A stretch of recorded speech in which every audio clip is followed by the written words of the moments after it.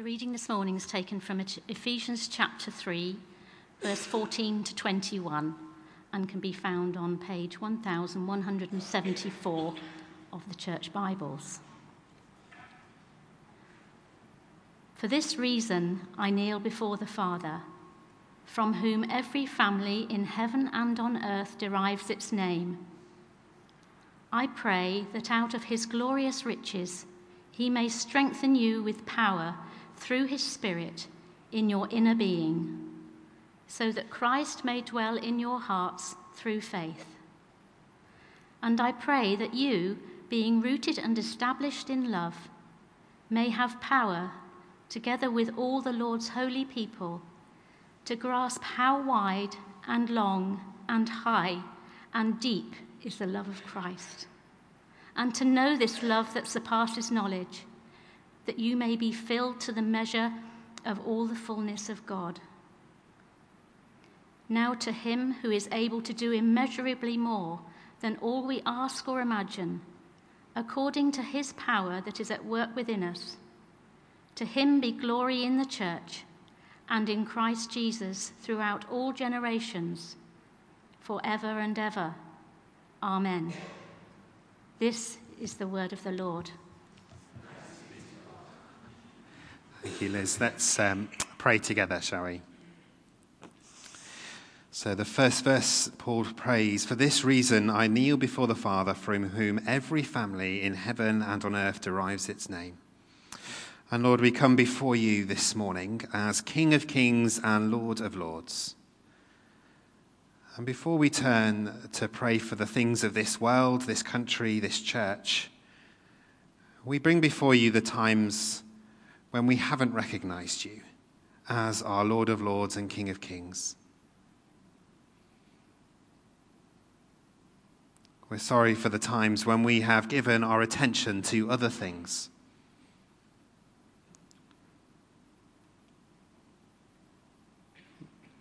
Lord, would you help us to know your unending love for us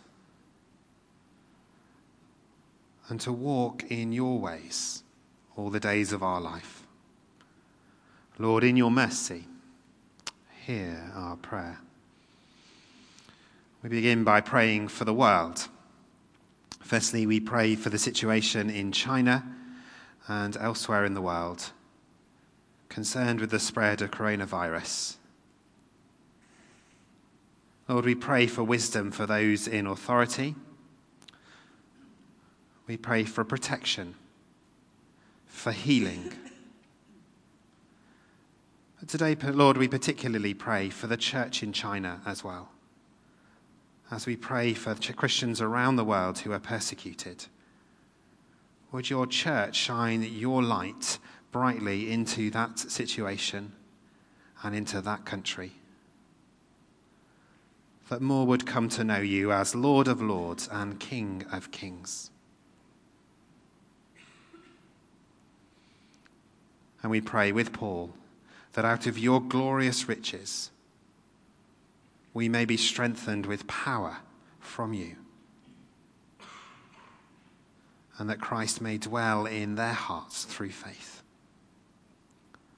Lord, in your mercy, hear our prayer. So we continue to pray for the world. Tomorrow marks the 75th anniversary of the liberation of Auschwitz and is marked globally as Holocaust Memorial Day. We pray with Christians around the world, this prayer written by Christian leaders. And we come before you, loving God, with heavy hearts, remembering the 6 million Jewish souls murdered during the Holocaust. In the horrors of that history, when so many groups were targeted because of their identity, we recognize destructive prejudices that drive people apart. Forgive us when we give space to fear, to negativity, and to hatred of others, simply because they are different from us. And in the light of God, we pray that we can have the courage to face any darkness.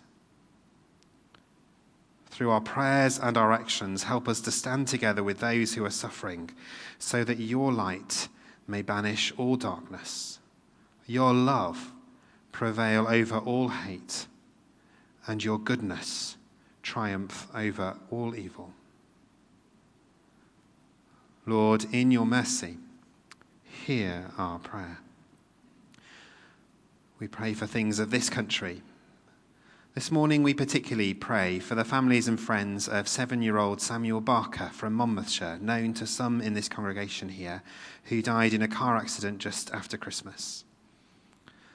At the request of the family, we join with Christians around this country praying today that through this tragedy, a renewal of your hope may spread in Monmouthshire. And as we look around this country and see the turmoil around, we pray that for us all, that we would see hundreds and thousands turning to you, whose love and whose kingdom never fails. Lord, in your mercy, hear our prayer. We pray for our own town of Leamington Spa and continue to lift before you the families and friends of Nazia Patrice, who was stabbed just over a week ago. As we do so this morning, we pray for our police, for the ambulance, for the fire services, and all those who run towards danger as others run away. Lord, would you strengthen and uphold them? Would you draw near particularly to Christians in those workforces, that they may know your light and your hope, and that they may share your light and hope in the difficult situations they face every day. Lord, in your mercy, hear our prayer.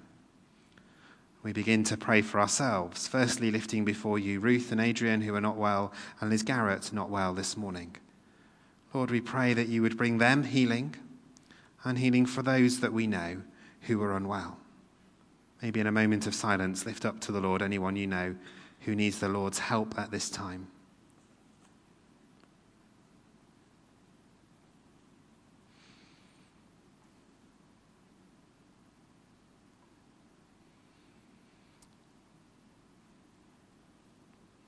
We also pray, Lord, this morning for Lizzie Timlin and all of our children's groups, our youth groups, for Kate leading downstairs, for Lydia leading in movers.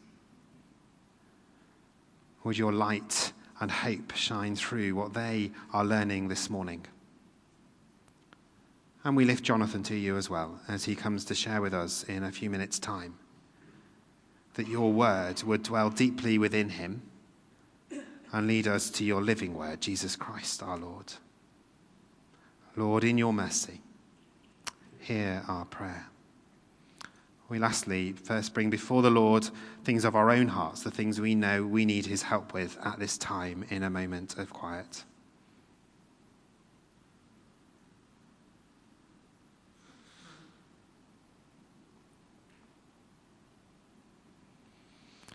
And then in this final moment of silence, we ask, Lord, that you would speak to us afresh this morning, helping us to know that you are here.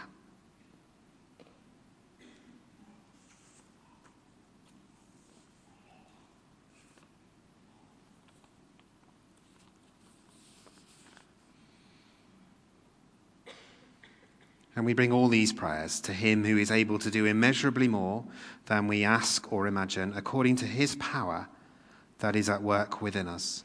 To him be glory in the church and in Christ Jesus throughout all generations, forever and ever. Amen. Let's pray together the words of the Lord's Prayer. Our Father in heaven, hallowed be your name. Your kingdom come, your will be done, on earth as in heaven. Give us today our daily bread. Forgive us our sins, as we forgive those who sin against us. Lead us not into temptation, but deliver us from evil. For the kingdom, the power, and the glory are yours, now and forever. Amen. Amen. Will you stand with me as we share in the words of the Creed together?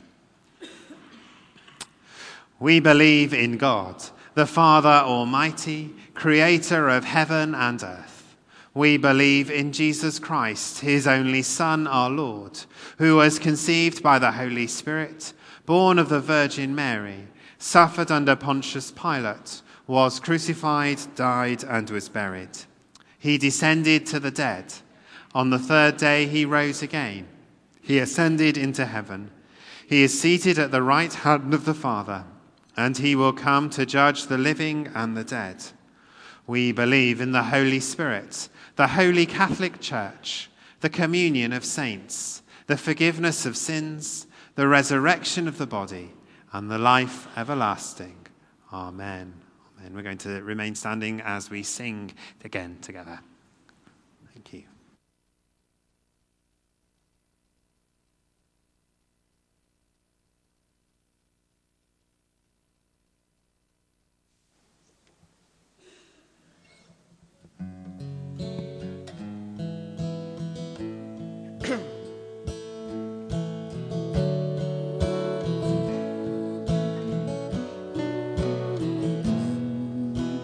Great your faithfulness,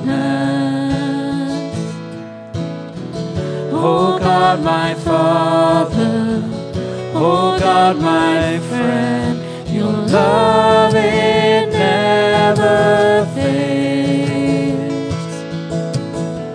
and so I love you until the end.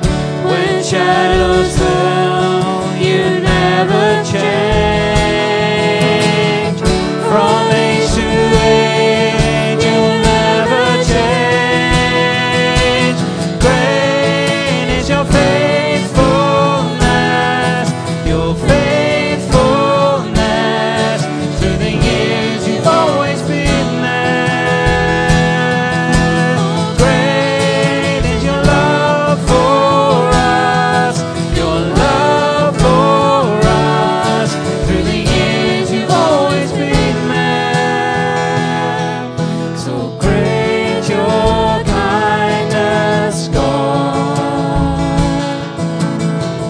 You are our shelter, our dwelling place. Your presence like a fire. Hope for tomorrow, strength for today. When shadows fall, you never change. From age to age, you never change. Great is your faithfulness, your faithfulness. Through the years, you've always been there. Great is your love for us, your love for us. Through the years, you've always been there. We will stand upon your promises. We are strong because our hope is in you. We will run, we will run, we will run. We belong, we belong, we belong to you, to you. Great is your faithfulness, your faithfulness. Through the years you've always been there. Great is your love for us, your love for us. Through the years you've always been there. Oh, great is your faithfulness, your faithfulness. Through the years you've always been there. Great is your love for us, your love for us. Through the years you've always been there. Through the years you've always been there.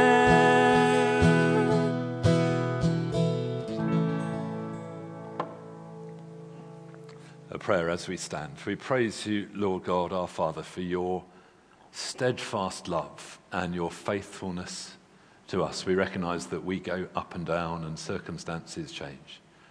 but you are the same, yesterday, today, and forever. So we pray, send your Spirit afresh today. Speak through me, speak through your word to each of us, and give us a greater confidence in your faithfulness to us, and help us to rest in it, whatever is going on.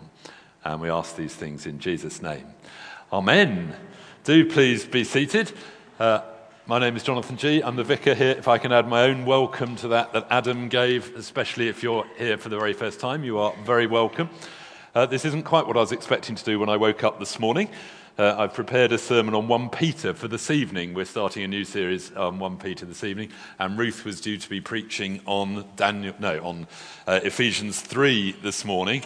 And I woke up and looked at my text, and poor Ruth and Adrian had been knocked out by a terrible bug, so we continue praying they will be restored.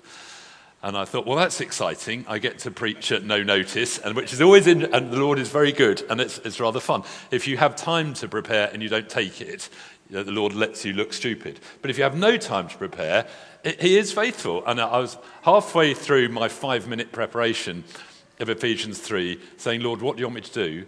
And the thought came, you could always preach the sermon you have prepared for this evening. So I'm going to preach the 1 Peter sermon tonight. I'm glad we had Ephesians 3 read, this glorious prayer, and I commend it to your prayers as I commend the prayer course we're doing. Not too late to join if you're looking for help with prayer. Let me just introduce why I'm preaching on 1 Peter in the evenings, and then from next week, the book of Daniel in the mornings. We live in a society that was Christian, but is now definitely post-Christian.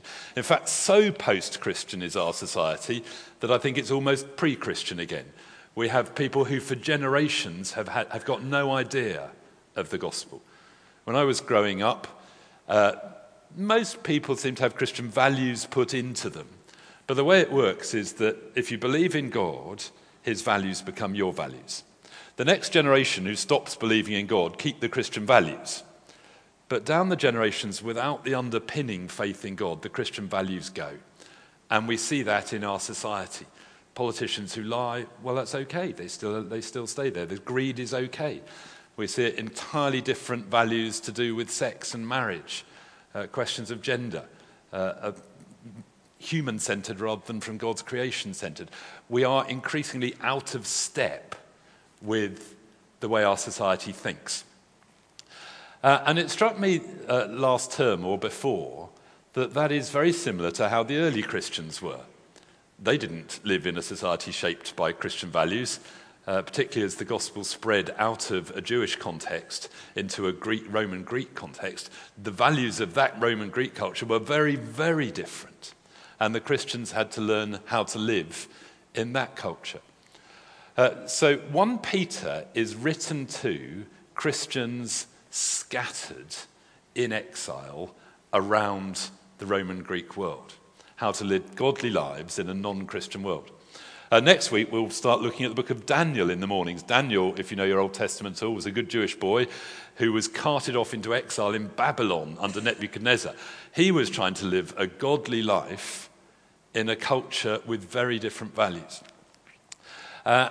And so the theme of the two things we're looking at over the next month or so, mornings and evenings, Daniel in the mornings, 1 Peter in the evenings, is how can we lead godly lives in a culture whose values are no longer the same? Now, the early church grew phenomenally in that culture. So I think we have every expectation that God will use us. But there is no expectation that it will be easy for us. So here ends the introductory flannel. That's why we're doing Daniel in the morning and 1 Peter in the evening. Some people have got very excited that we're preaching different sermons again, morning and evening, and get 2 different bits of input. Apologies to you who are looking forward to getting Ephesians 3, and we're really excited to come this evening again. You got me all day.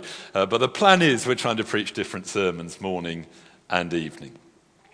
So let me read to you from 1 Peter chapter 1. If you want to follow it in the paper, there are paper copies of the Bible in front of all the pillars and on the bookcases. 1 Peter chapter 1. Peter, an apostle of Jesus Christ, to God's elect, exiles, scattered throughout the provinces of Pontus, Galatia, Cappadocia, Asia, and Bithynia. That is modern-day Turkey, all of that. Who have been chosen according to the foreknowledge of God the Father, through the sanctifying work of the Spirit, to be obedient to Jesus Christ and sprinkled with his blood. Grace and peace be yours in abundance. Praise be to the God and Father of our Lord Jesus Christ.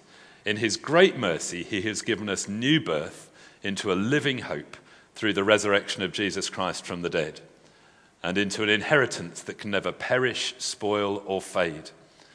This inheritance is kept in heaven for you, who through faith are shielded by God's power until the coming of the salvation that is ready to be revealed in the last time. In all this you greatly rejoice, though now for a little while you may have had to suffer grief in all kinds of trials. These have come so that the proven genuineness of your faith, of greater worth than gold, which perishes even though refined by fire, may result in praise, glory, and honor when Jesus Christ is revealed. Though you have not seen him, you love him. And even though you do not see him now, you believe in him and are filled with an inexpressible and glorious joy, for you are receiving the end result of your faith, the salvation of your souls. This is the word of the Lord. Thanks be to God.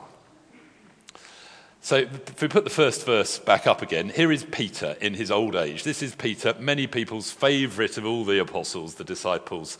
And we can identify with him.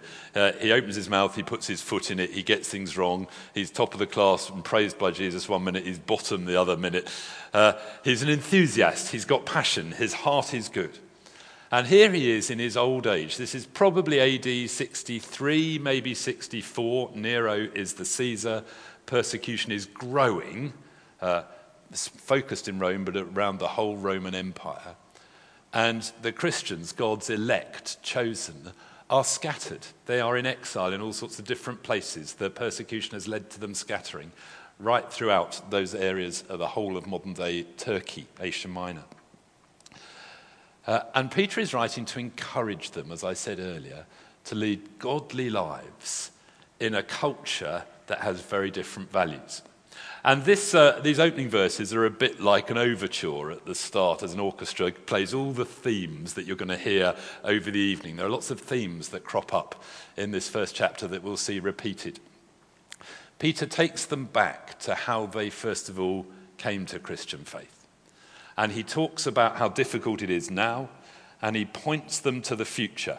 So if you want to know where this sermon is going, we'll look at the past, we'll look at the present, and we'll look at the future. And that's the framework for how we'll look at this today. So first of all, he takes them back to their beginning, where their Christian faith started. Look at verses 2 and 3 again. You have been chosen according to the foreknowledge of God the Father, through the sanctifying work of the Spirit, to be obedient to Jesus Christ and sprinkled with his blood. Grace and peace be yours in abundance. Praise be to the God and Father of our Lord Jesus Christ. In his great mercy, he has given us new birth into a living hope through the resurrection of Jesus Christ from the dead. He takes them back to the fact that they have been born again. Now, 2,000 years ago, that was not a political slogan, as it kind of is in America, sometimes in the Bible Belt. Born again is this wonderful new reality that Jesus told to Nicodemus, that God gives us a whole new, fresh start when we turn to faith in him. It is like we are new creations. And they had experienced that. You did not call yourself a Christian in those days unless you were. You were going to get persecuted. There was no nominal Christianity floating around at all. They had been born again. And before Peter addresses the current difficulties, he takes them back to what God has done. Now, I love this imagery of birth. Physical birth is the most amazing miracle. We have 5 children. I've been at the birth of everyone. Everyone has been different. We had twins who were delivered by cesarean, so that was an interesting experience and quite demanding, but amazing to be capped and gowned up in the operating theatre. Others were born more normally, but at different times of day. One of them waited till just after we were about to go to sleep at midnight to decide he was coming. So we were maximum tired. I'm in awe of my wife Juliet. But every time these new babies have been born, it is a complete miracle. I remember speaking to the doctor when Thomas, our eldest, was born. And he'd been present at hundreds of births. And he said, everyone is an amazing miracle.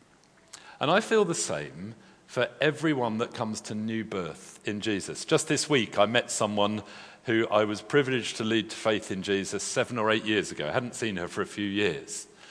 And instantly we remembered that great moment. She had been exploring Christian faith. She wasn't quite sure. We sat down, we talked, she was ready, we prayed together. She says, that was the moment I became a Christian. Wonderful. And she's grown. And thinking back to that moment 7 or 8 years ago was encouraging to her. It was encouraging to me. Now, Peter feels the same about all of these who are followers of Jesus Christ. Now, thousands and thousands of them scattered around this area. We have been born anew. If you are a follower of Jesus Christ, you have been born again. You don't just drift into faith in Jesus. You can drift into church attendance, and you can drift out again, and people do. But to come to new birth always takes a decision of bowing the knee to Jesus as Lord. Some of us grew up in Christian families, and our faith was second-hand through our parents, and we needed to make it first-hand. Some have come very definitely not from Christian families, or have drifted a long way away and come back. You never drift into the decision of being a Christian. You can get to the point where you need to make a decision. There may be someone here this morning who's been weighing these things up. Today might just be the day when you choose to bow the knee to Jesus as your Lord. But Peter makes the point that it's God that does it. He gives us the new birth, just as he is behind physical birth. It's all of God, this extraordinary miracle that comes. I love listening to people describing the difference coming to faith in Jesus has made. People have said things like this to me. It's like starting all over again. I never realized what a difference it would make. I feel like a complete beginner with a whole new outlook. I love this one. I was living life in black and white. Now I'm living it in color. Now I feel complete. For some, it is a gradual thing. And bit by bit by bit, they come to faith in Jesus. Little steps, little steps, little steps as they come to faith in Jesus. For some, it's a very dramatic moment, like it was for St. Paul.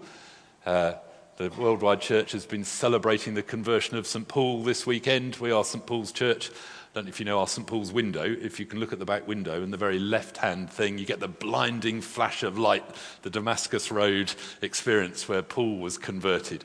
I get to look at that every time I preach.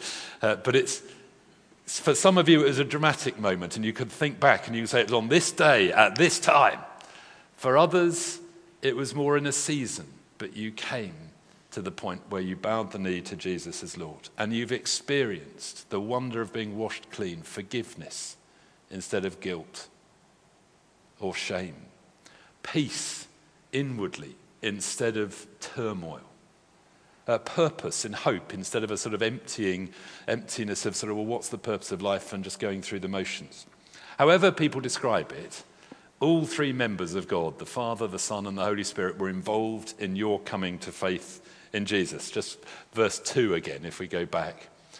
It's been done by God the Father through the sanctifying work of the Holy Spirit. The Holy Spirit makes us holy to be obedient to Jesus Christ and sprinkled with his blood. All members of the Trinity involved. We come to call God our Father. That's amazing. We're adopted into his family. It's all because of what Jesus did by shedding his blood. And throughout this letter, Peter continually drops in, every chapter pretty much, great texts about the cross. Let's look ahead at a few. Chapter 1, verses 18 and 19.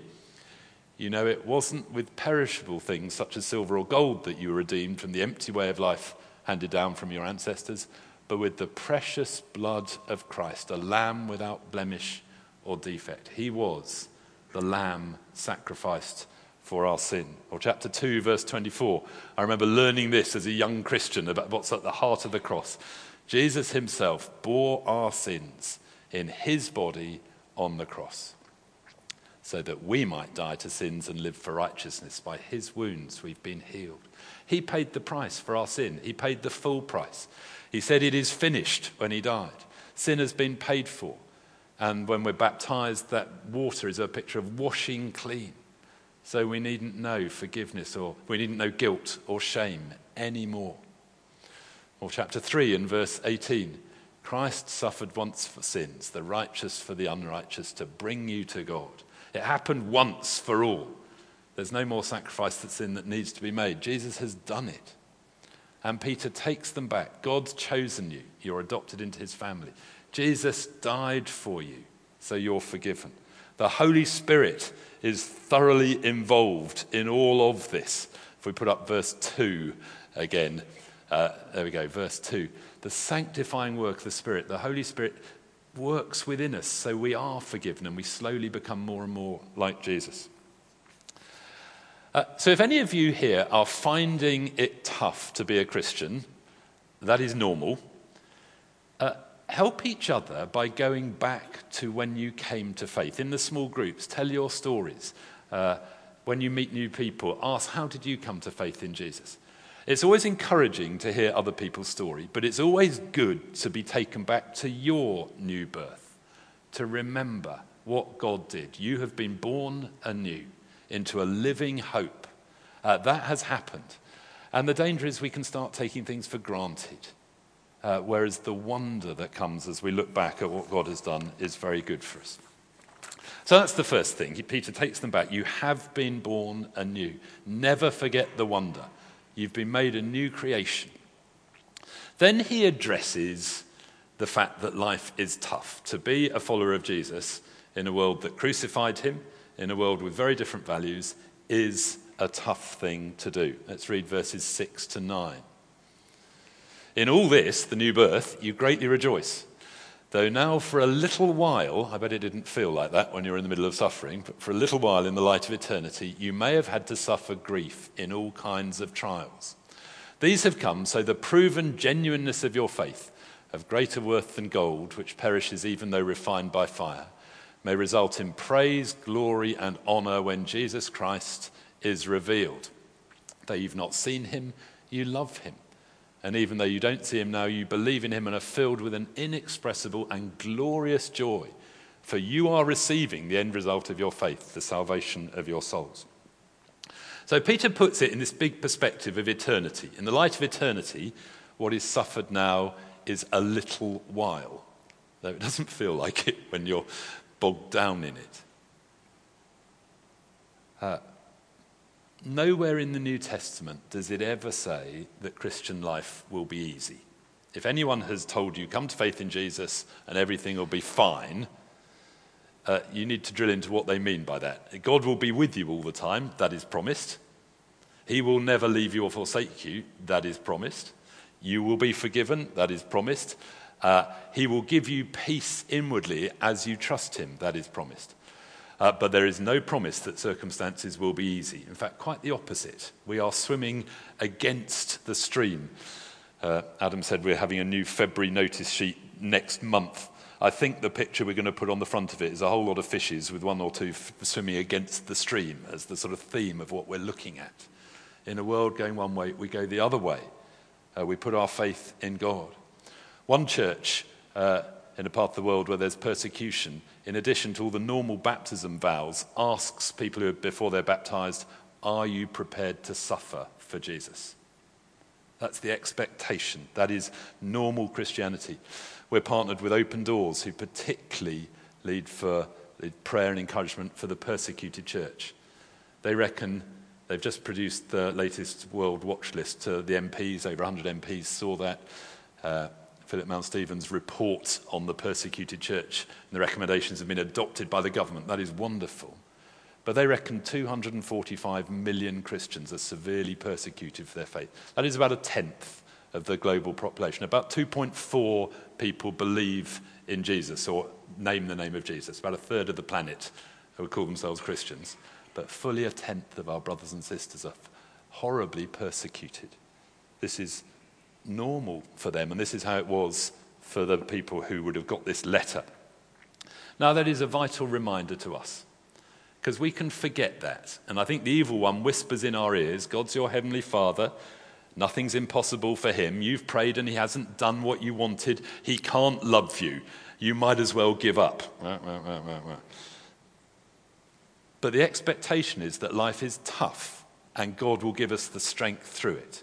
Now, from time to time, there are wonderful healings, and we need to keep praying for this because God breaks in from time to time. I've never seen an instant emotional healing. I've seen from time to time physical things dramatically, rare, but from time. But usually his work within us is bit by bit by bit by bit, slowly, steadily, making us more like Jesus, using all the circumstances that come as we trust in him to make us more like Jesus. He uses the imagery of gold being purified. If we go back to verse 7, your faith of greater worth than gold, which perishes, though refined by fire. You know how they refine gold. They heat it up, and the dross comes to the top, and they scoop the dross off, and they heat it up more, and more dross comes to the top, and they scoop it off. If you're making 9-carat gold, like my wedding ring, that's probably enough. If you're making 18-carat gold, they heat it up a bit more, and they scoop off more dross, and they heat it up a bit more. To make 24-carat gold, you keep heating up until all the impurity is gone. It seems that God allows that to happen with us. Tough things happen. We say, God, where have you gone? The truth is he's there with us in it. And as we trust in him, all the rubbish in our lives tends to come to the surface, and then he can deal with it. So if you are facing tough times, this is normal Christianity. God is there with you in it, and he is helping you become more like Jesus. We don't abandon our faith because God hasn't done exactly what we want. We tend to pray for the circumstances to be changed. But actually what Paul prayed, that prayer we heard from Ephesians 3, was that our inner strength would grow. He wasn't really praying for different circumstances. He was praying that we would grow stronger in our faith in Jesus so we can face the circumstances. Now, I think it's good to pray both. I'm all in favour, as Adam prayed earlier, to pray for the church in China that the persecution stops. Though the Lord may allow it to go on because the church tends to grow better when it's persecuted. He may allow that. He may allow persecution to come much more obviously in this nation in the generations ahead. We don't know. We're very privileged to live in a fairly easy environment, but it's getting harder to be a Christian. What we do learn from the persecuted church is that they have an extraordinary joy in Jesus that we know very little about. Very little about. There's a great verse about joy in this passage. And often we find in the New Testament, joy and trouble are there linked together.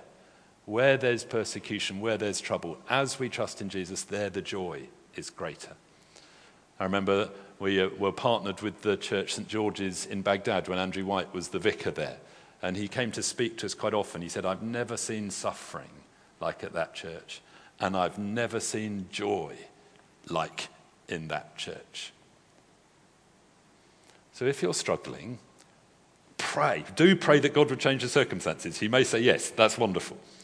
But more importantly, pray that he would give you courage to stay faithful. He is purifying your faith, like gold is purified, to stay faithful to him. The point we need to get our heads around, as Peter has written, is that they are exiles. So back to verse 1, Peter has written to God's elect, they are exiles scattered through. They're not citizens of Rome, they're citizens of heaven living in the Roman Empire. He says it again in chapter 2, verse 11. Dear friends, I urge you as foreigners and exiles to abstain from sinful desires. This is what he would write to us today, to the church in England. You are wanting to be faithful to Jesus. You are citizens of heaven. You are exiles from heaven in the United Kingdom, which is getting increasingly godless. Live for Jesus as exiles. Our citizenship is in heaven. We are ambassadors for Christ, Paul says. An ambassador is someone who represents their country in a foreign country. We represent the kingdom of heaven in the United Kingdom here. We'll learn a lot from that from Daniel next week as an exile in Babylon, what it is to lead a godly life. I remember when this came home to me, and apologies to those of you who've been listening to me preach for 20 years, you will have heard this illustration a few times. But 20 years ago, I was interviewed for the job of being vicar here. I was a vicar in Hinckley, just half an hour north. our parents, both Stuart's and my dad's, were vicars, and they used to have big vicarages, and we used to go on holiday to their big vicarages. We had good childcare, big houses, where we had 4 children at the time. That all worked well. Then they retired to small houses, and we had a 5th child. And trying to stay with them wasn't so comfortable for anybody. And a little bit of money came down the family. We put down some money into a holiday house in North Devon, which we holiday let and we used for holidays. So 20 years ago, I was appointed as vicar here in Leamington. I was the vicar in Hinckley, and we'd just bought our own house down in Westwood Ho in North Devon. And I remember when we'd just got it livable at Easter, and we had our Easter holiday down there. It's the first time I'd ever been in a house anyone in my family had ever owned, because we grew up in vicarages. And it felt different to living in a vicarage, which is a tied cottage, a rather nice tied cottage, but it's a workplace as much as a living place. And I remember this crisis: Lord, where do I belong? I live in Hinckley, but I'm going to live in Leamington, but the house I own is in Devon. Where do I belong? And as I drove back from Devon, going up the A46 to the M69, I passed Leamington, which would be my home, where I didn't live, and went to Hinckley, where I did live, but it wasn't the home I owned. It all came to a head. Where do I belong? And this was what the Lord brought to my mind. You belong in heaven. You are a citizen of heaven. You're passing through. That's where your roots should be. And now we've been here 20 years, and our roots are firmly into Leamington. We love it here and feel called to be here. But it's easy to forget that we're citizens of heaven. We belong to a greater country, the Lord's great city. And we are here as ambassadors in a country with different values. We need to pray that the Lord brings this nation back to him and the values come back to being Christian values. But the more different our values are from the nation we live in, the more we can expect living here to be difficult. So let's come on to the third section. The first one, Peter takes them back to when they came to faith in Jesus. Remember back to the beginning, what God did. Be realistic. The Christian life is not going to be easy in this life. If you're isolated as a Christian, it's particularly hard in your workplace or family. We need to pray for others to pull together. That'll be one of the things we learned from Daniel with his formation, with his 3 friends that have formed a real sort of core prayer group in the midst of the godlessness. We'll see that next week. But the third thing he says is look ahead. Look ahead to what is coming. You have a living hope. Let's go back to verses 3 to 5.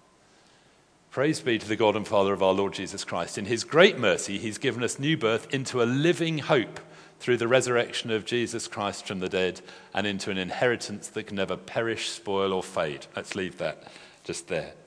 We have the most glorious inheritance. Now, some of you will know some rich people who are going to inherit an awful lot of money. 1 or 2 of you may be in that fortunate, blessed category to be inheriting all sorts of money. Do use it for the kingdom of God and be as generous as you can for everybody else.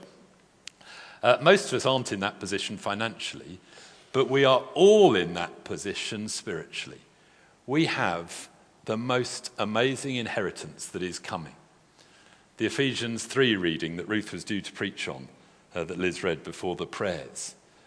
God has abundant riches that he pours out on us.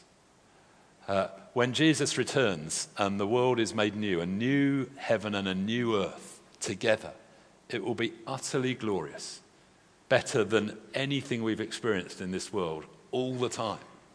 And we need to look ahead to that. The more the church has been persecuted, the more it has looked ahead to the future. You think of all those Negro spirituals that were written looking ahead to a home in glory that outshines the sun. The more comfortable life is here, the more we forget that. And we need to look ahead to our living hope, this glorious inheritance. We all need things to look forward to. We have holidays to look forward to. You may have jobs where it's the weekend you look forward to. You may have exams coming up and you're looking forward to when they're over. You may be looking forward to a wedding or the birth of a baby or to retiring. Whatever it is, we're all meant to look forward to glory. Wouldn't it be wonderful if the Lord Jesus came back today? That's where we're most looking forward to. My oldest, when he was 5, got this in his head. He was curled up on the sofa with a horrible bug, with a duvet, watching Disney. And he said, "Is there anything else we can get you?" "No," he said, "I just want to die and go to heaven." He kind of got it right.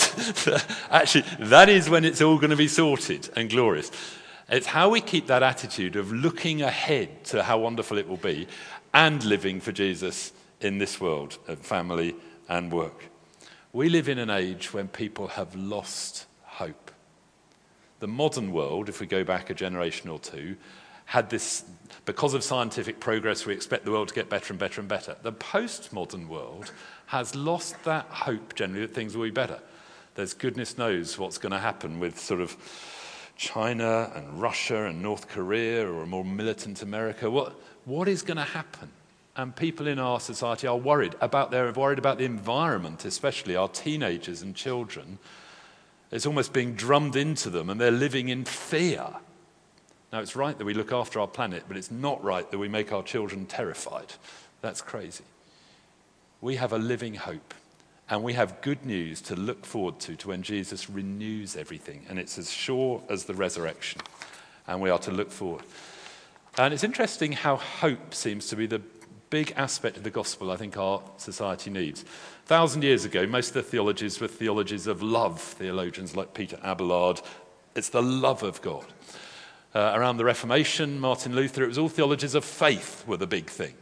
Today, it's theology of hope. A German theologian called Moltmann articulated this a few years ago. But that's where people are most looking. If we can communicate our living hope, people will be really interested. Sometimes we're criticised that the church is so heavenly minded it's no earthly use. But it's precisely those Christians who've looked ahead to the next world who've made the most difference to this. It's the churches that most have a living hope that have got involved and set up the food banks and the street pastors and everybody else in our day. So let's come into land and put verse 8 up. It is a curious thing. We live in a society that has more material stuff, more comfort than ever, and is less happy. I don't know how they do happiness studies, but they always say there's less of it, and I think that's right. Peter is writing to Christians who were persecuted, in exile, who had very little, but they have an amazing joy. He writes this, verse 8, "Though you've not yet seen Jesus," though Peter had, "you love him. Even though you do not see him now, you believe in him, are filled with an inexpressible and glorious joy." If you aim for a comfortable life, you may well achieve that, but you'll probably be a bit miserable inside because it's purposeless.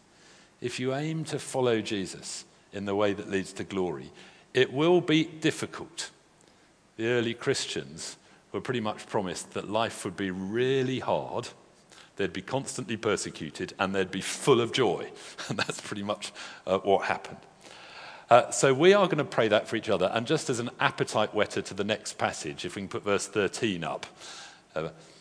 "Therefore, with minds that are alert and fully sober, set your hope on the grace to be brought to you when Jesus is revealed." That's what we're going to do. We're going to pray that God would help us to set our hope there. So would you stand and we'll pray. Perhaps the band would come back.